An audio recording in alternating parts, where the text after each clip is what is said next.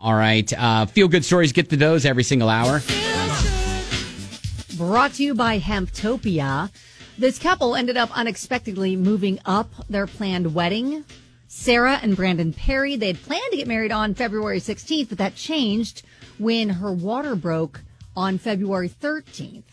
And so at the hospital, they were mentioning that to the staff, and they came up with an idea. She's like, I know this sounds crazy, but if you like, we can have an ordained minister that's having a baby down the hall come and marry you too.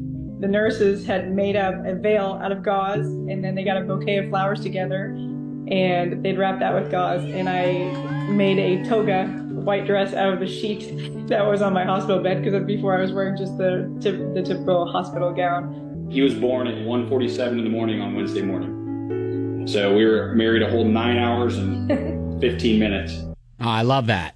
Yeah, so the ordained minister, his wife was having a baby, so it wasn't another pregnant person coming down. Oh, okay. his wife that was having a baby and was able to perform the ceremony. But here's the thing, That's because Oliver was born early, he had to spend some time in the NICU.